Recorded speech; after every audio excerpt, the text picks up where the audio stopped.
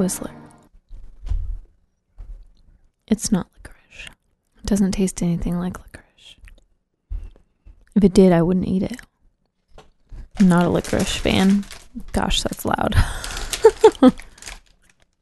Does it say that it's licorice? No, that's what I was looking for.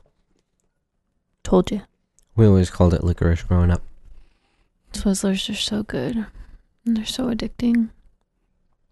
It says that it's 150 calories per serving. And serving size is 4 pieces. Gotcha. So I probably had like 1,000 calories worth of Twizzlers before I went to bed last night. Yeah, I probably had like 1,000 calories last night and today already. Just eating this entire bag. So good. So yeah. So talk to me. What's up? Nothing much. Kids are sick again. Yeah, no. Well, Happened. I don't know if they're like sick or if... I don't know. They haven't had like fevers or anything.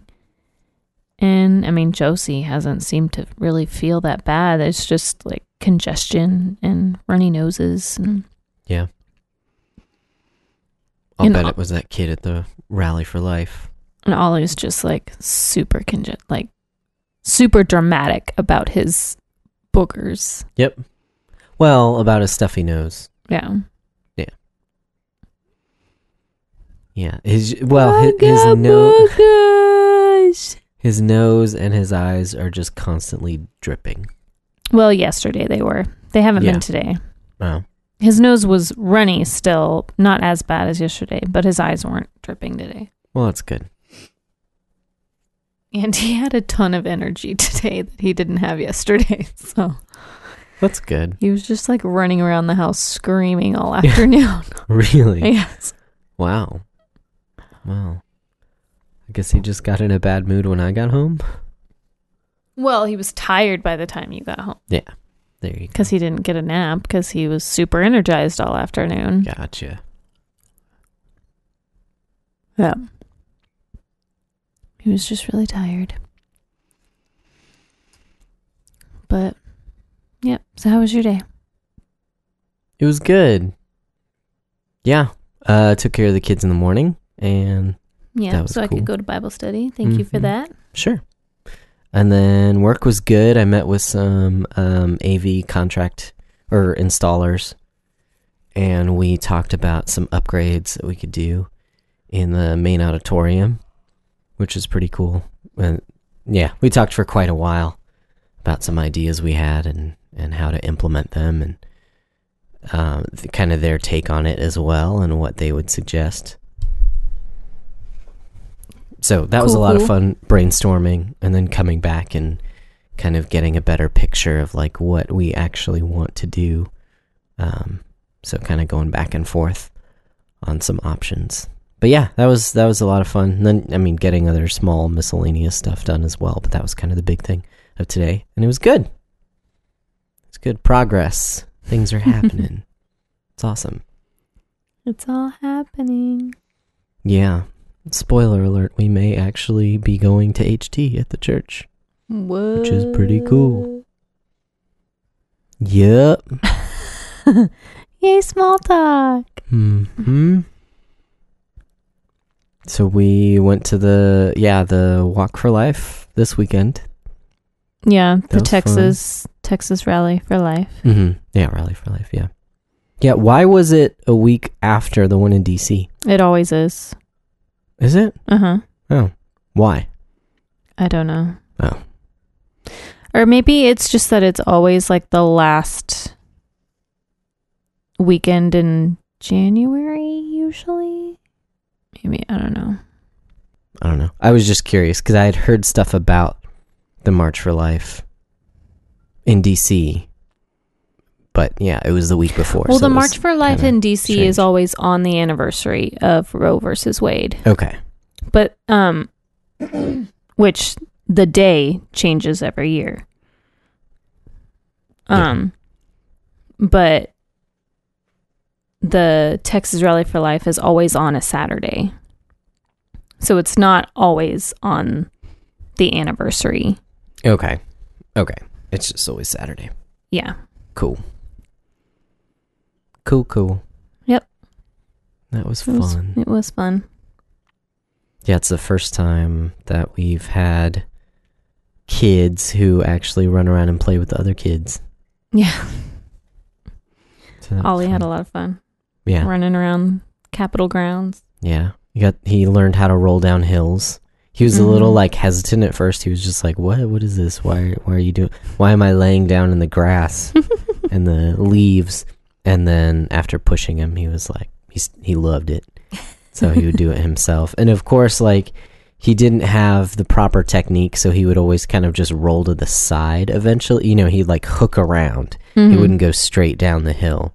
He'd kind of hook around because like one side of his body would roll faster than the other. And so, but it was funny. It was funny because he was doing what he was doing. And it was actually probably a lot safer that way because it was a pretty big hill. And he's only 2. And there were a lot of kids. And there were lots of kids. So that was fun seeing him just interact. He was a punk to a few of the kids. Well, not a punk, but he doesn't like sharing.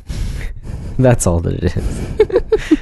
So like if other kids wanted to play with toys that he was playing with, he was like, no, it's mine. I'm just like, kid, you gotta learn. And eventually he did. He was playing catch with another kid, sort of. They would throw the football back and forth to each other. Yeah. They didn't ever actually catch it. But that's okay because, once again, he's 2. Another kid was 3. Yeah. Nathaniel. Shout out to Nate Dogg. He told me, he came up to me and he said he's not 2 anymore, he's 3. So he must have had a birthday soon. Recently. Soon. Yeah. Recently. So. That's cute. Yeah, it was super cute. And then I talked to his dad for a while. He's the Nathaniel is one of 9 kids, which I'm just like, that's so awesome. My gosh. Yeah. And he was like the homeschool group that he came with. He was actually from West Texas. Yeah. Yeah, West Texas. And the homeschool group that he came with, he said that was like the average amount of kids that the families have. I'm just like, we're here with 2. And it feels like a handful. Of course, he did say like 3 of them are grown and 2 of them are married. Mm-hmm. Something like that. So it's not like all young children. Like, in my mind right now, kids means young children because I only have young children. So 9 of those just sounds like running a circus. But it makes sense. I don't know. That's just crazy. That's a lot of stinking kids. Yeah. Large families are amazing. I love it. Yeah. Well, I thought I came from a large family. One of 5, but one of 9 where you're all homeschooled. Well, no, actually they weren't all. Anyways.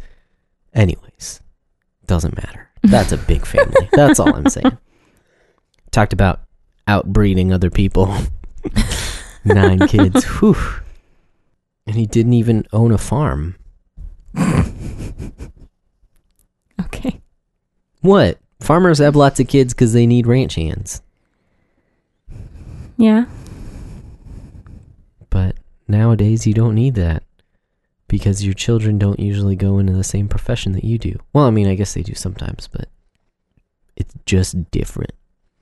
Now we send them off to state-run schools.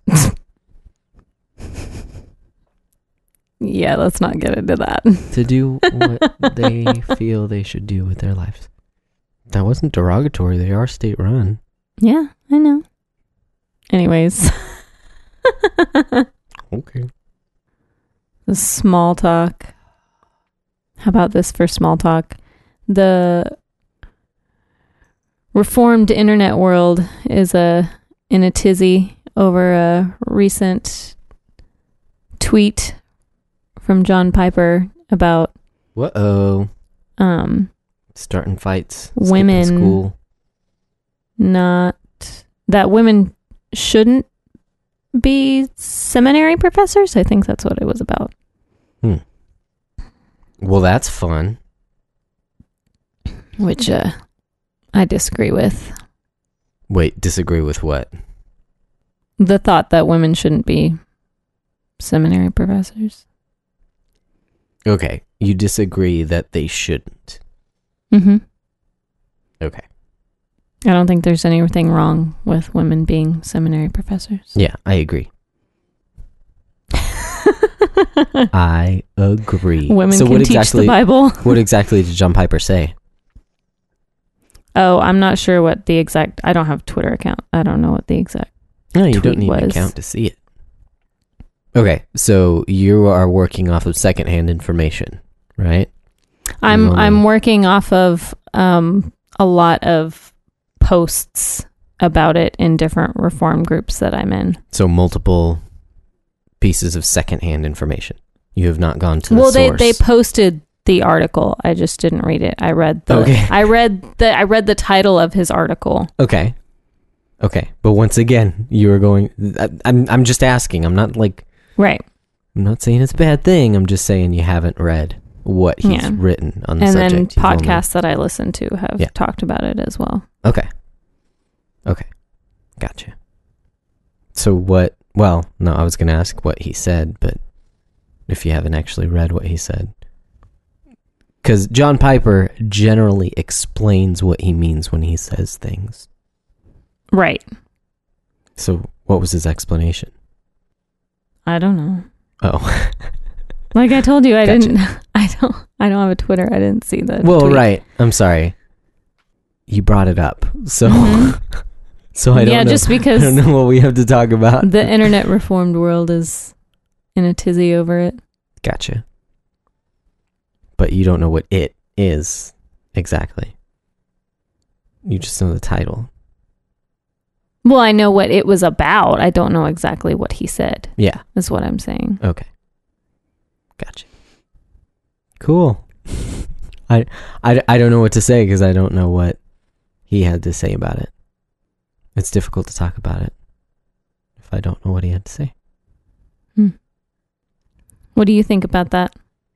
About female seminary professors? Yeah. I'm all for it. Yeah. Yeah, I don't see anything wrong with it. It's not a church office. It does not have, or excuse me, I say a church office. It's not a pastoral office. Right. Because women can hold church offices. You know, if you want to be like strictly biblical and say like only church offices are only like specific titles that the Bible gives, well, okay, well then you might have an issue with what I just said, but whatever. I just mean like, yes, women cannot be pastors. That's what I'm trying to say. Okay. Or elders, yeah. Yeah, or elders. Yes.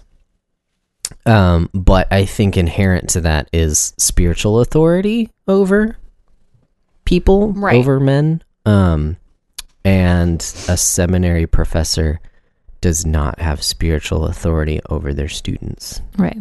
You know, I'm in Bible college and I've had a couple female professors already and they've been great.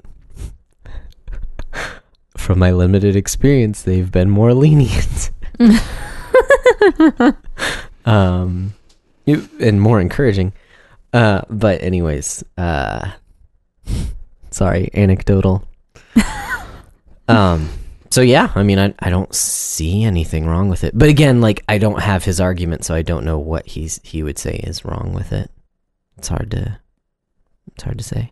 But in general, yeah, that's fine. I mean, there are tons of smart women out there. Yeah. Like we went and what was it? The let's just say Christless Christianity. That's not what it was. It was the conference that we went to with Mike Horton, Core Christianity.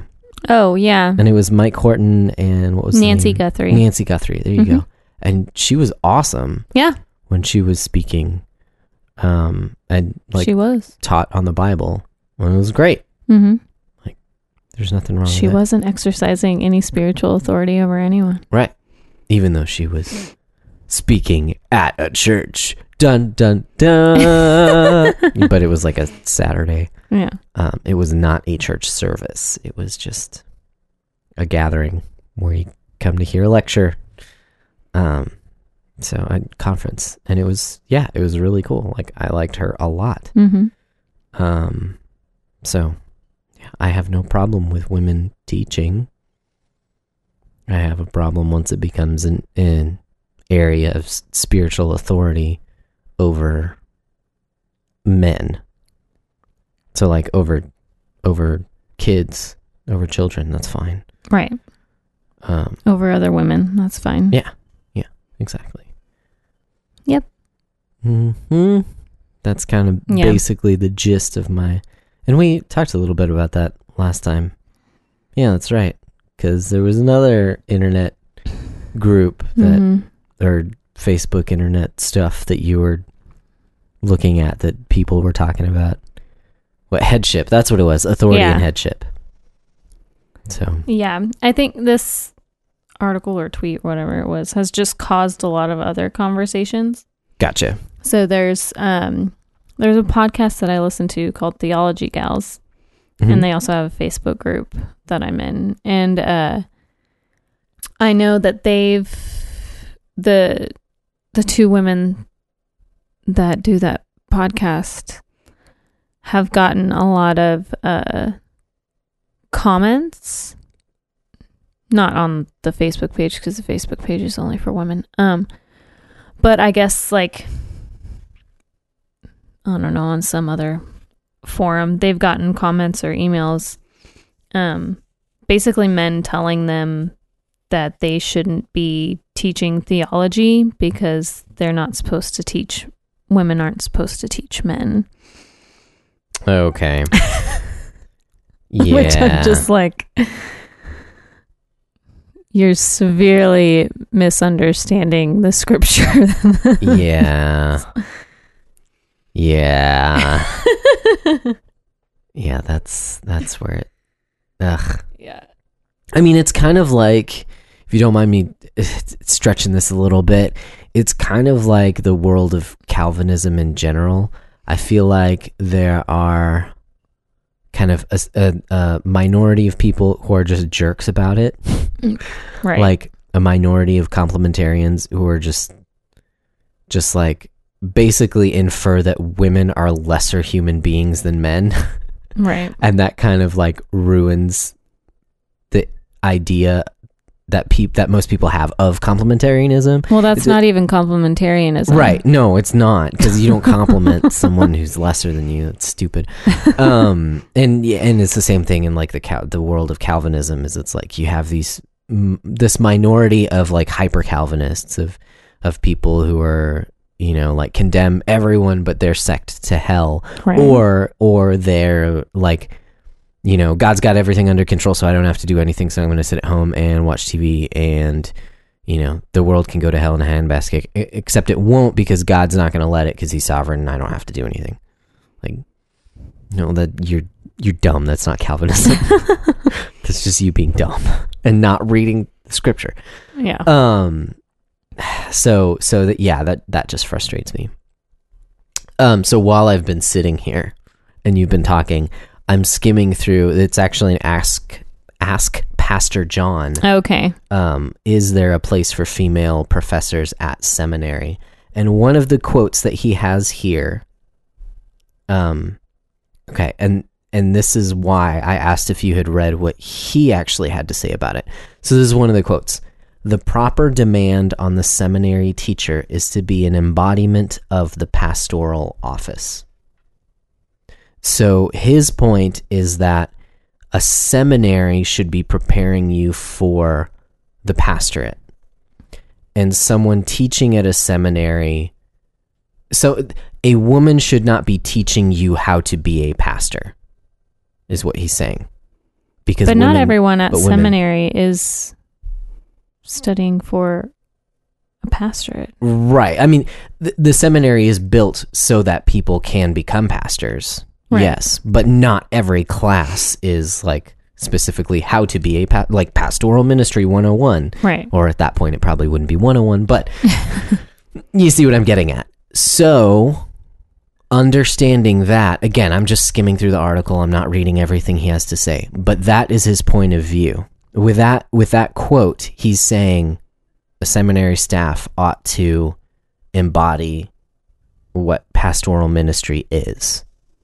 Okay, so with that assumption, I disagree. Okay, but I'm saying you can disagree with that, but I understand now his conclusion is so women shouldn't be teaching in seminaries because they can't be pastors. But the seminary isn't a church. Right, it's not, but okay, but let me ask, okay, if there is a class on pastoral ministry, do you think a woman should teach it? That a woman should be able to teach men how to be pastors?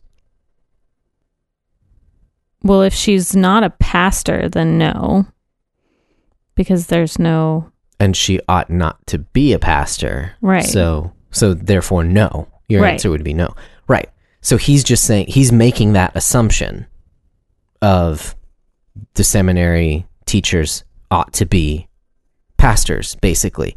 So under that, every seminary professor is supposed to be a pastor? ought to be able to teach you how to be a pastor is his assumption. Yes. Oh, well, I guess I agree with that. I disagree with that assumption as well. Right. And yeah, and that's fine that you disagree with that assumption. I'm just saying, like, that is his assumption. He's blatant about that.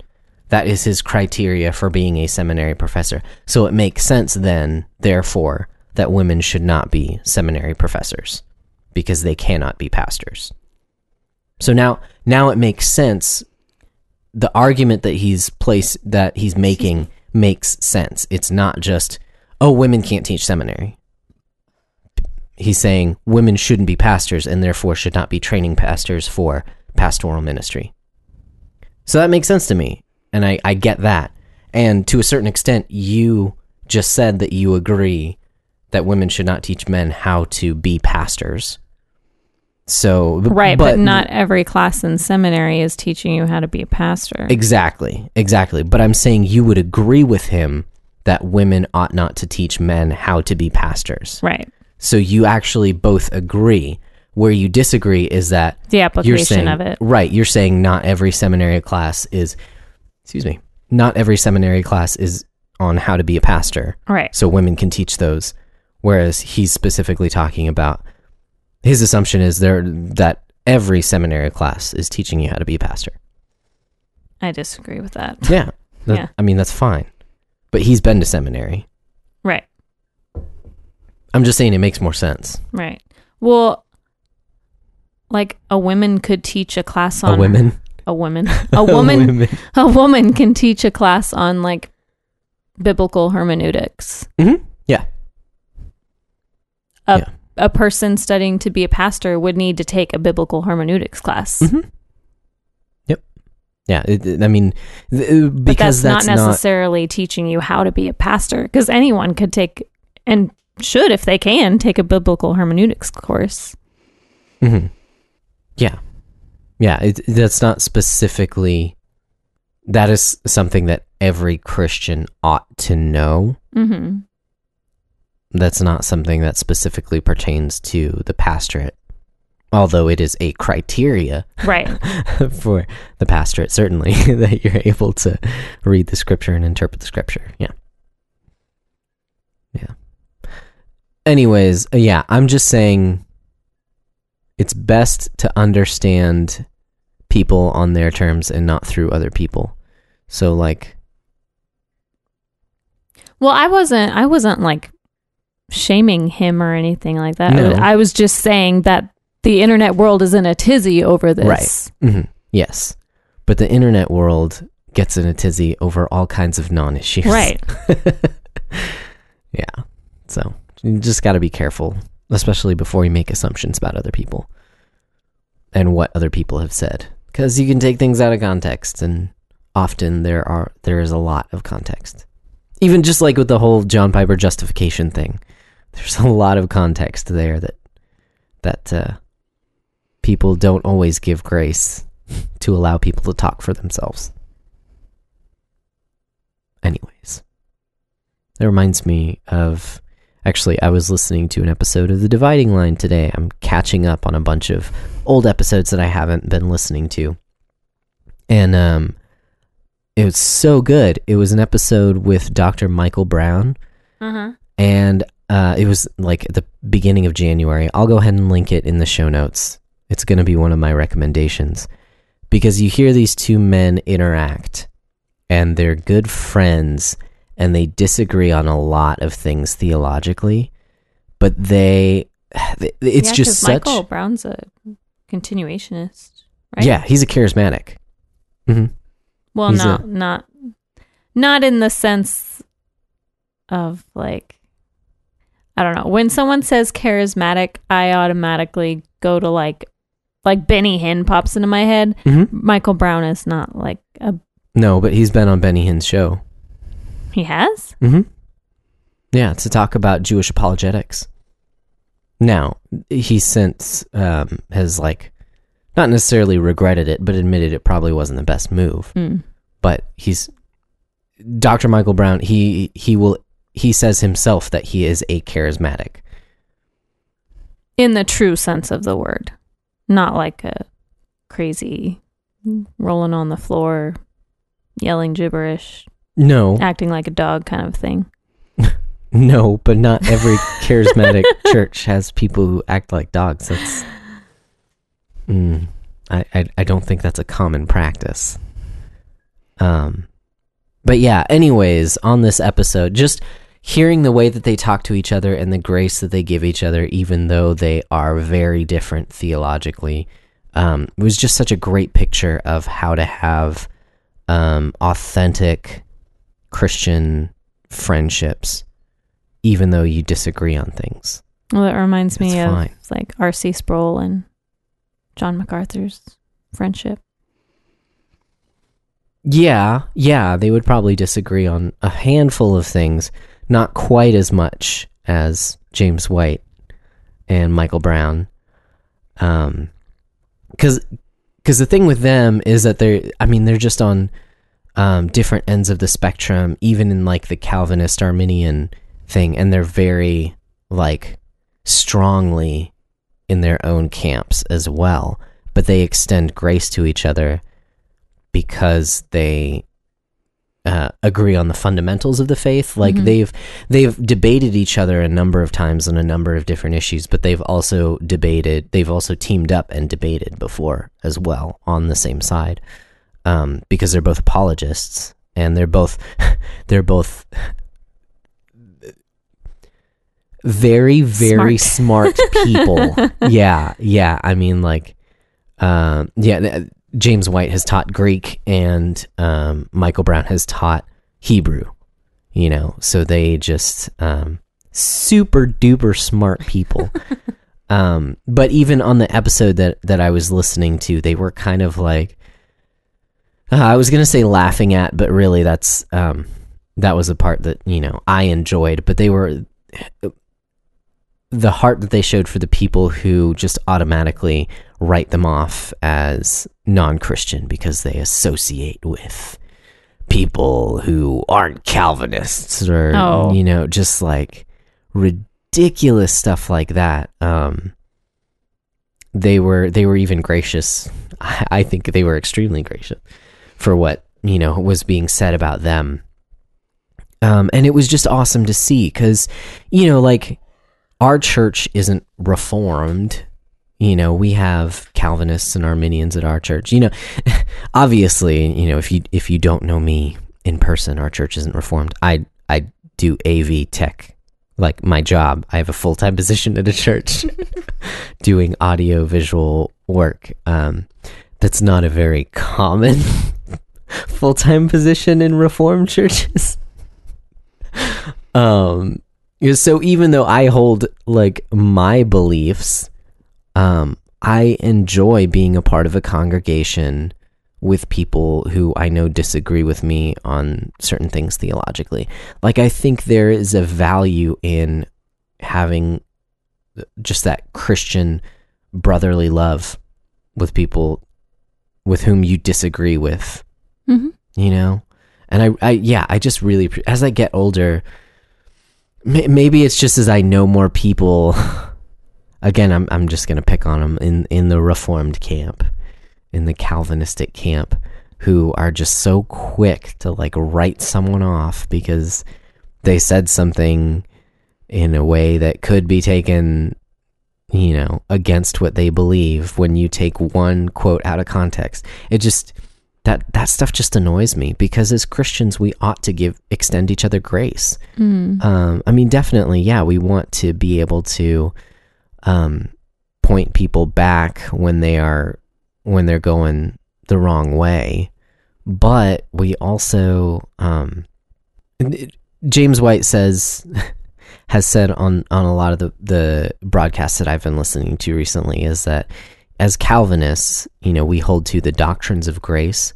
We ought to present the doctrines of grace with grace. Yeah, like, pulpit and pen. What was that? What was that? What? We ought to be people of grace. You know, we know what we've been forgiven of, so we ought to extend that same forgiveness to others. Anyways, I thought this episode in particular was just a great picture of that. So that's awesome. Yeah. Is that enough small talk? You want to get into our topic of the day? Topic du jour. So yeah, our topic. Our topic. What do you want to talk about? Well, I thought it would be cool to talk about fasting. One, because I didn't know really anything about fasting. The other day I don't know why it popped in my head. Just the thought of fasting in general and how, I've never really done that before. Okay. And like what it really means, what it looks like. Is it commanded of us? Like I've just never really studied it in scripture or been taught much on it. Excuse me, I keep yawning. I'm so sorry. And since the kids have been sick, I just thought like, oh, maybe I should, you know, like fast and pray for their healing, and like, is that something that I should be doing? And anyway, so I asked about fasting, and actually in the Theology Girls group that I'm in, I asked if it's commanded of us, and you know what it looks like basically. And someone commented with a link to some blog posts, or a series of blog posts on Grace to You. What are they called? Let me look it up. The Heart of Christian Fasting, and then there are 4 parts to it.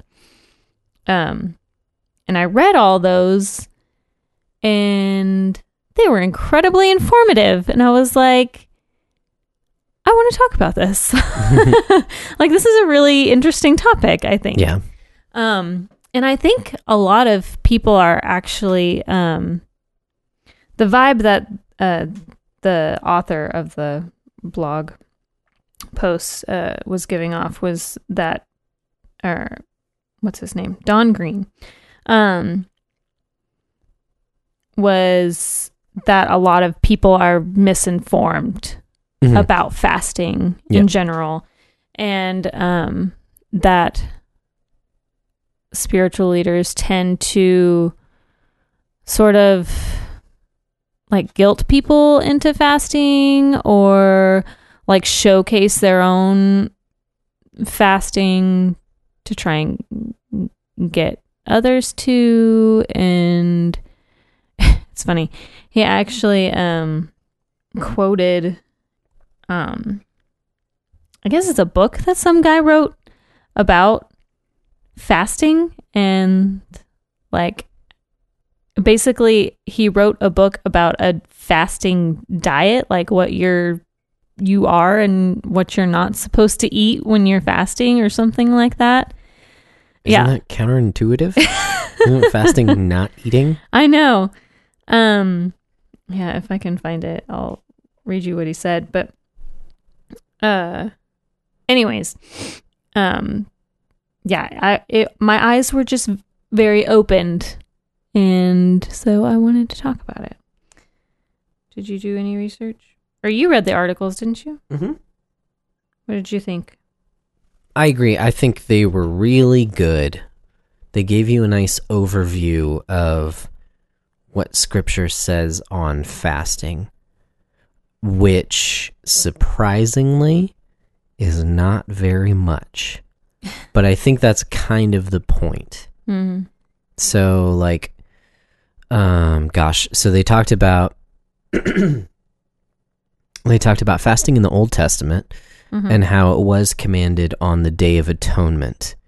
So you have to kind of put yourself into the shoes, and they didn't necessarily say this, but atonement was something that I wrote one of my papers on last semester. So atonement's kind of been on my mind for a little while. But the Day of Atonement, especially to the Israelite people, you have to think about it as a very solemn procession. Like, we think of atonement as like Jesus' death, and then that leads to Jesus, burial and resurrection.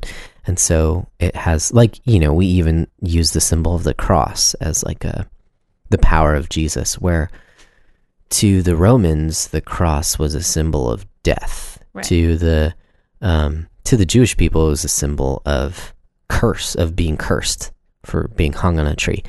So it's the same deal with atonement, where in the Old Testament, the Day of Atonement was when the Israelite people came before God and basically just confessed all their sins and slaughtered a ton of animals for their sins. And as an Israelite person, you were required to actually hold down the lamb as the priest slit its throat, so that, signifying you're transferring your sin to this animal, and you actually see the consequence of your sin is the slaughter, like the death, the blood. So it's not a pretty picture. Sheesh. And this is something that happened every year. So, I mean, sure, you might have gotten callous to it, but still, that's what the Day of Atonement was. So when the Lord commands a fast during the Day of Atonement, you kind of get the idea, like, fasting is not something you do when you're happy, or you just kind of do on a whim. Right. Or not just some, like, I don't know, spiritual discipline or something, like a ritual sort of. I mean, like a something you do often. Does that make sense? Right. Yeah, it has a deep and dumb adjective, a very intense meaning. Like, it's not something you just fool around with. Right. It's something that happens when it's very solemn. It's something when you're in distress. Yeah. Mm-hmm. And so that's when the Israelites were commanded to fast. Now, obviously, we're not in the Old Testament. Jesus has come. And so, are we commanded to keep that fast? No, not necessarily. I mean, sure, you can if you want to commemorate fulfilled. Jesus' atonement. Right. So I don't think we're commanded to fast any longer. However, you do see when Jesus talks about fasting that he does say when you fast. Right. So there is an assumption that Christians would fast. Which that's in the Sermon on the Mount in Matthew chapter 6. Mm-hmm. Yeah. Just reference so people can look that up. There you go. There you go. And one of the things the articles brought up, which was really cool, is that it's it's at the end of Jesus talking about, like, the Sermon on the Mount was not about fasting. Right. He just talks about fasting in the context of being a hypocrite. Yeah. Well, yeah, because he mentions giving, prayer, and fasting Yep. are all done in secret. In secret. They're not broadcast Exactly. so that you can get praises of men. Yeah. It's between you and God. Yeah. So fasting should not be done publicly. Right. Basically. He says, basically wash your face and put oil in your beard or something like that. I don't remember what it is. But basically, like, don't make it look like you haven't eaten. Right. Ladies, put on makeup. Dudes, I don't know, whatever you do to groom yourself. Just don't, put gel in your hair, whatever. Groom your beard. Yeah. Don't look disheveled. Yeah. Just don't look like you're, oh, woe is me. I'm, pious because I'm not eating right now. It's actually, it defeats the entire purpose of fasting. So when should you fast? That's the question. So if it's an assumption that Jesus makes about his people, but he never commands it, then when should it happen?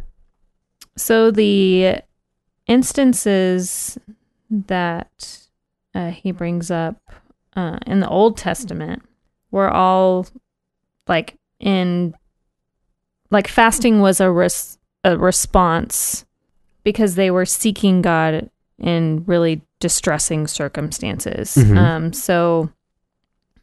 For instance, he mentions 2 Samuel chapter 12, 16 through 18, when David fasted and wept for his dying child. And Esther chapter 4, verses 13 and 16, when the Jews fasted when they were threatened with extermination at the hands of Genocide. Haman. Yeah. And then in Jonah chapter 3, verses 6 through 10, when Nineveh fasted after Jonah pronounced judgment upon them. And then you read in Joel chapter 2, verses 12 through 13, says, "Yet even now, declares the Lord, return to me with all your heart, and with fasting, weeping, and mourning, and rend your heart and not your garments. Now return to the Lord your God, for he is gracious and compassionate, slow to anger, abounding in loving kindness, and relenting of evil." So, you can see that fasting was a response to a very distressing time. It sort of came, and something that he mentions too is that fasting is something that you naturally do when you're in a time of great distress and mourning. Yeah. And grief. Yeah. Yeah.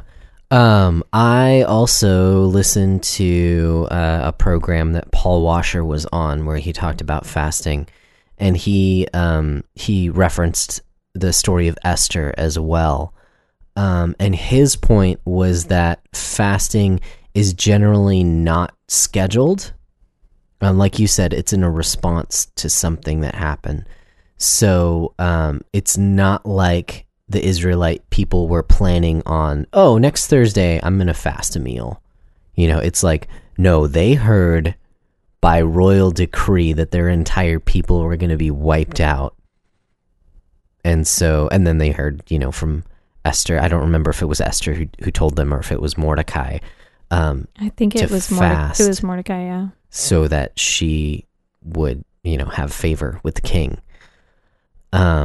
And so that was really interesting to me, that it's not necessarily... She wrote a letter and Mordecai delivered it. Okay, there you go. I'm pretty sure that's what happened.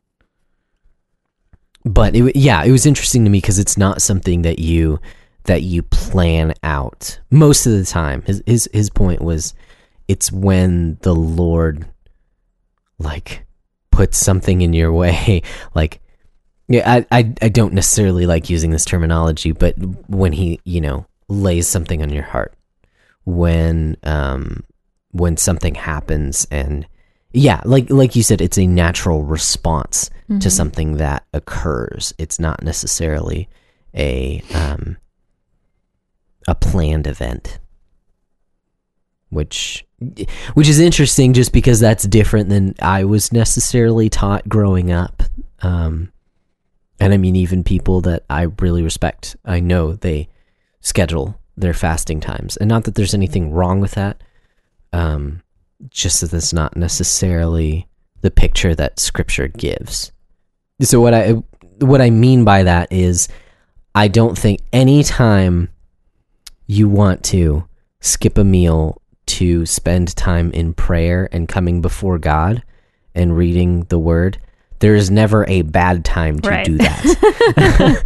That's what I'm saying, is like, I'm not saying, no, you're fasting wrong because you're scheduling it out every week or two. No, I'm not saying that. But don't I'm be saying, telling people that this is the way they should be doing it. Right. And like, that's not, that's just not the picture that the Scripture gives of fasting.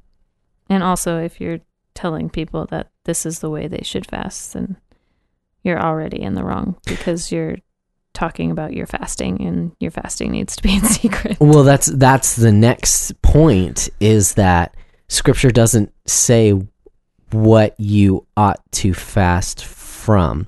Like, the assumption is obviously food. Food, yeah.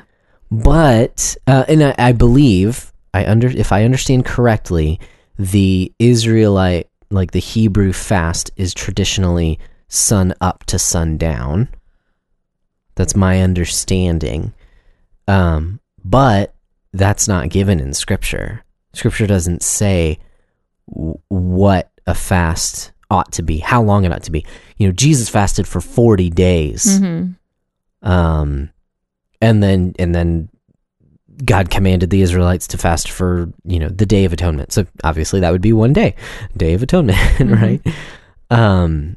So there's not a set amount. You can fast for a meal. Right. You can fast for a day. And what does that mean? Does that mean you only eat at night when the sun goes down? Maybe. But the Scripture does not specify that. And the interesting thing, I think the blog post is what brought it out, is that Jesus does, on the Sermon on the Mount, directly before talking about fasting, when he talks about prayer, he tells the people how to pray, how you ought to pray. Mm-hmm.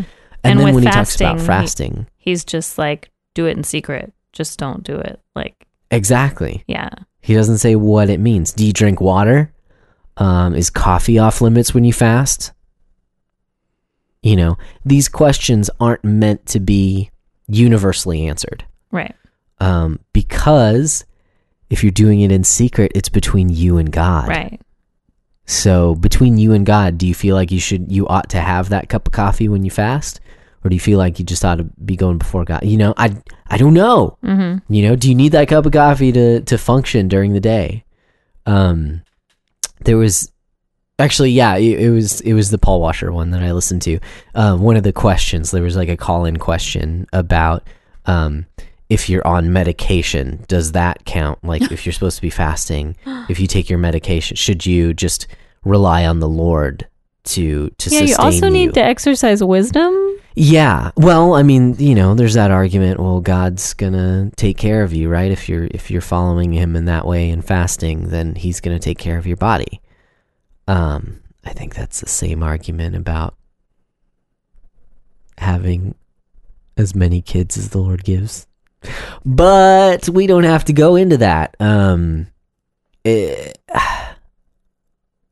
Anyways, what he was talking about with the thing with the medicine is that you're completely missing the point if what you're thinking about is the food, is what you're ingesting, because that's not the focus of what a fast is. The focus of the fast is coming before the Lord because of what is going on in your life, whether it's a sin that you need to kill, that you feel wretched over, whether it is someone just died, whether it's a friend who's in a coma, something like that. As soon as the focus shifts from being with the Lord to, man, this sucks, I really wish I could eat, then you're losing it. Mm-hmm. Like, the whole point for your fast is changed. Now, you do let, a rule of thumb is that you let the hunger pangs lead you to prayer, to remind you that the Lord is your sustenance, to remind you that you are abstaining from food so that you can come before the Lord. So I'm not saying that if you think about food that you're in the wrong. I'm saying that if all you're thinking about is food and not about what you are fasting for, then your fasting is in vain. Yeah. Because it's not about just abstaining from food.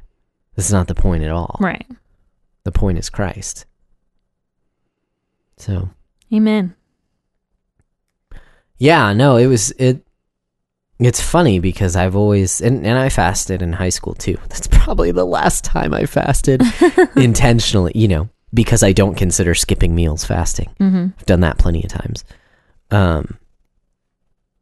It was really good to look into it again. And I feel like I just scratched the surface. Like that was a really good set of articles. We'll go ahead and link those as well so that you guys can read them to get an overview of what fasting is biblically. But I feel like there's a lot more to say about it. I don't know. There may be other perspectives out there that I haven't considered. But what I did read was really good. Read and listen to and stuff like that. Yeah, I want to read, there are some quotes. One was from, I think it was A.W. Pink. Nice. Yes. Yeah, it's an A.W. Pink quote. So A.W. Pink says, private fasting must issue from an urge within and not because it is imposed from without. Private fasting should be spontaneous, the result of our being under a great stress of spirit, and the simple act itself be entirely lost sight of in the engrossing fervor which prompted it. I like that. Yeah, that's good stuff. Man, oh man. What a great vocabulary. Well, there was another quote from, I don't know who this guy is, John Brodus? Oh yeah, John Brodus. Brodog. Okay. Calvin Brodus. He said, fasting is right only when your condition makes it natural. In a time of joy, fasting would be unnatural and could not express a genuine feeling. But persons who are in great distress are naturally inclined to abstain from eating. Fasting can deepen those spiritual impulses toward worship and devout meditation. Yeah, there you go. Yeah. And one thing that I thought about is that, in our current context of America, we have an overabundance of Stuff. things. Yeah. And food, Mm-hmm. like in America, we have a problem with obesity. This is a problem that has not plagued mankind for most of its history. Yeah. Because food has not been as plentiful as it is today. Besides, So who was it in scripture? What? The story where Oh, who that was king? It? Yes. Oh gosh. Yeah, the Benjamite, and how he was left-handed and stuck it in his gut and his guts fell out with the bile and delicious. Anyways, Sorry. yeah, no, I'm just saying in our current context, it's difficult to understand why you would abstain from food when it's like all around you. In times of, okay, let's put it this way. The image of being depressed is, particularly for females, is to grab a pint of ice cream and watch TV, right? Like that's what you do when you're depressed, when you're feeling down. Whereas like in previous times, you wouldn't have that pint of ice cream. Your food would be more rationed out. Yeah. And in times of distress, like I think of times of famine or times of like your village being attacked or something like that, you would naturally fast because naturally there was no food. Right. And so fasting came more naturally in those contexts of True, yeah. of being completely dependent on God. Obviously, we are still completely dependent on God, but I'm saying when you don't know where your next meal is coming from, or you just don't have a next meal, Right. fasting was a natural thing to do because you didn't have a choice. Mm-hmm. Whereas we have a choice today, and so it's difficult for us to choose not to because food is all around us all the time. Yep. And I struggle with that too. I mean, like, don't get me wrong. I eat all the time. I love eating. But I just said, like, put yourself in the shoes of the people who were hearing these messages, and it's just a little different than we see things now. The idea of natural fasting kind of comes into view when you're not thinking about, modern day America. Yeah. Yeah, man. So, yeah. Do you have any more points about fasting that you wanted to hit? No. I think that was it. That's pretty much the extent of my study so far. Yeah. I feel like we just scratched the surface, Yeah. but it's been good. Like, it's funny how little I knew in retrospect, and I'm gonna sneeze. God bless you. Thank you, everyone.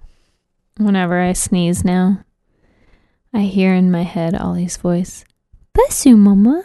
Oh, he's a sweet kid. He is Goodness, such a baby. sweet boy.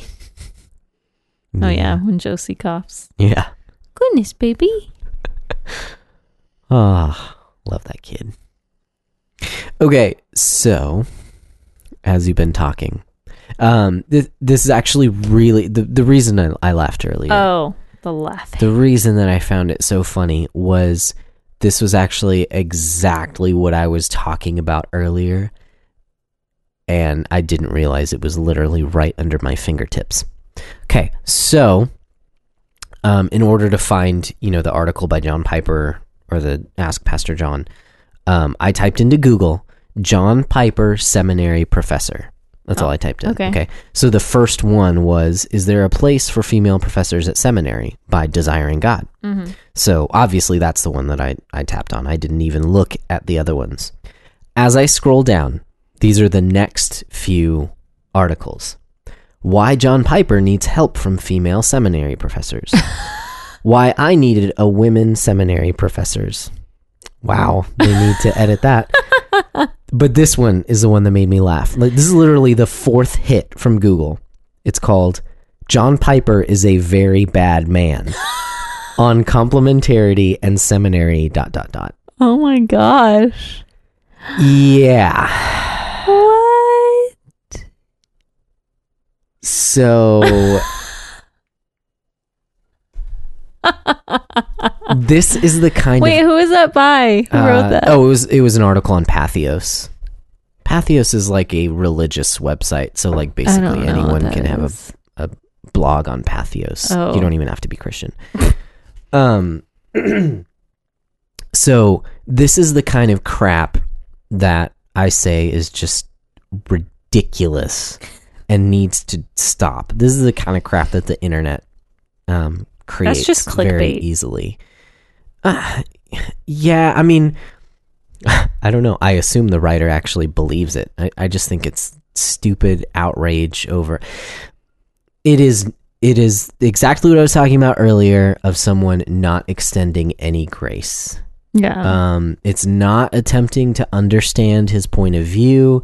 It's not saying that this is a Christian brother and this is a leader. This is a man who used to be a pastor for a long time, a pastor emeritus, and giving him the honor and respect that he is due.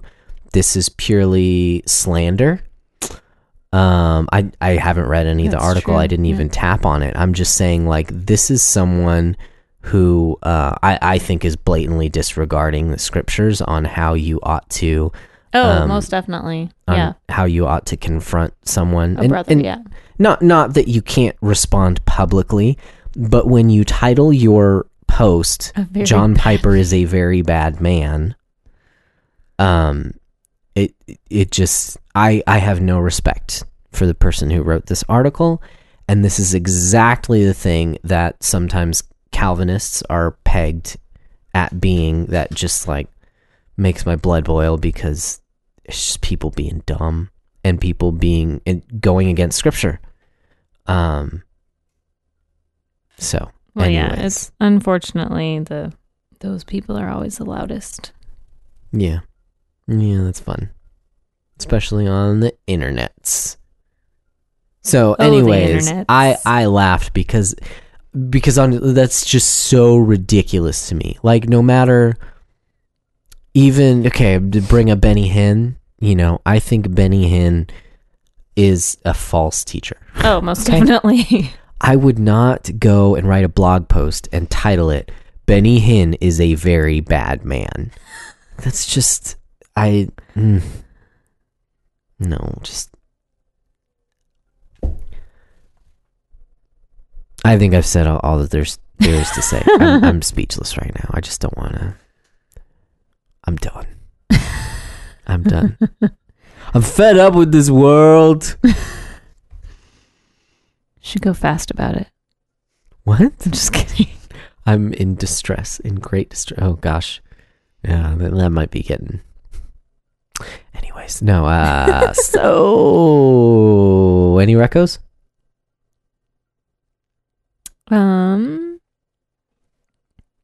I mean, besides reading those articles, something that I utilized today is the what's it called? The iTunes U app. Mm-hmm. It's pretty awesome. You can go on there and just search different universities or different topics, just whatever you want to learn about. Dang. And Are there women teachers on iTunes U? oh, I'm sure there are. But I subscribe to a few different lessons. Most of them from what's it called? Westminster Seminary. So there's the ones I was listening to today are on hermeneutics. But I've also subscribed to a course on the Reformation, on apologetics, on Old Testament history, on elements of Greek, Dang. and an introduction to English Puritan theology. So I'm excited to get to some learning Yeah, with those. that's intense. Yeah, it's just an incredible resource, really.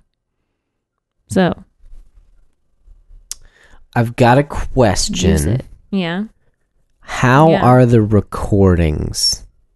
So the reason I ask is I've listened to one thing on iTunes U, Uh-huh. and it sounded like it was recorded on like a pen recorder in the back of the room. It was hard to listen to. I don't think it's bad. Okay. I mean, I was listening to it while I was cooking dinner tonight, and I could hear it just fine. Okay. Good. So, I mean, That's at least probably the one that I was listening to then. at least that one was fine. Yeah, Cool. that is iTunes U. yes. Take my some reco. classes. Also, man, make some homemade ramen. It's so good. Yeah. That's what we had for dinner tonight. delicious. So fast and eat ramen. No, actually, we're not recommending fasting, No. but we will recommend ramen. Homemade ramen is stinking delicious. What about you? Any recos? No. My recommendation was that episode of The Dividing Line, which will be in the show notes. So you can check it out there and listen to it. I mean, it's pretty long. He's been on a few episodes lately. Oh, I sweet. noticed there was a I'm still catching up. Yesterday, he was on yesterday's too. Nice. That's cool. I just think that's so cool because they're such different people. But they love each other like Christians. What? I'm trying to think of other recommendations. If you like video games, play Dark Souls because those games are awesome. Yeah, I'm surprised Ollie's not, because they're kind of freaky looking. Yeah, they're dark. I mean, the game is called Dark Souls. But he's just like sitting there watching you He play loves it it. like, there's a guy. Yeah. Oh, he fell down. I'm like, yeah, I don't know how to explain. I slashed him with my huge sword. Like, he watched me, but he's not getting violent or anything like that. Yeah, he just loves watching it. Maybe it's because my dude's in like a suit of armor and running around. And I don't know, but he's fine with it. Even, yeah, with like freaky monsters. There's not that many in this one, but playing Dark Souls 2, it's awesome. And it gives me such a rush because it's difficult. But when I finally overcome the bosses, I'm just like, oh, it just feels so good. What an accomplishment. Satisfaction. Yeah, thanks. Love you too. All right, I'll go listen to iTunes. Jeez. Just joking. Sheesh. All right, well, that about wraps it up for this week. If you want to reach out to us, you can do so on Twitter at @so_talk to me, or hit us up, send us an email.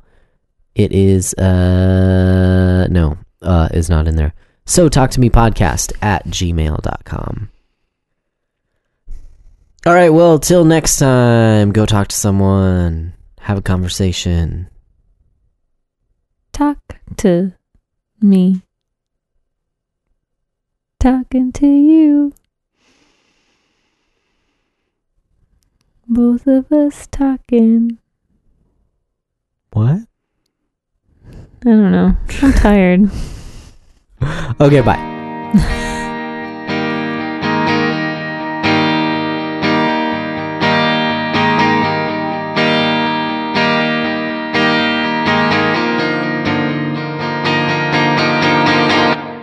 I feel like this episode was, I don't know, do you feel like we were weird? I feel like I was weird in this episode. No, I just feel like it went by really fast. Really? I felt like, I don't know, maybe it's just because I'm tired, but I just felt like I was talking really slow, like the whole time. Oh, well. Like there were a lot of pauses. Oh, then I have a lot of work to do. Yeah, you do. Sorry. Oh, no. At least you have a couple days, right? I'm going to be up all night. Or are you editing it tonight?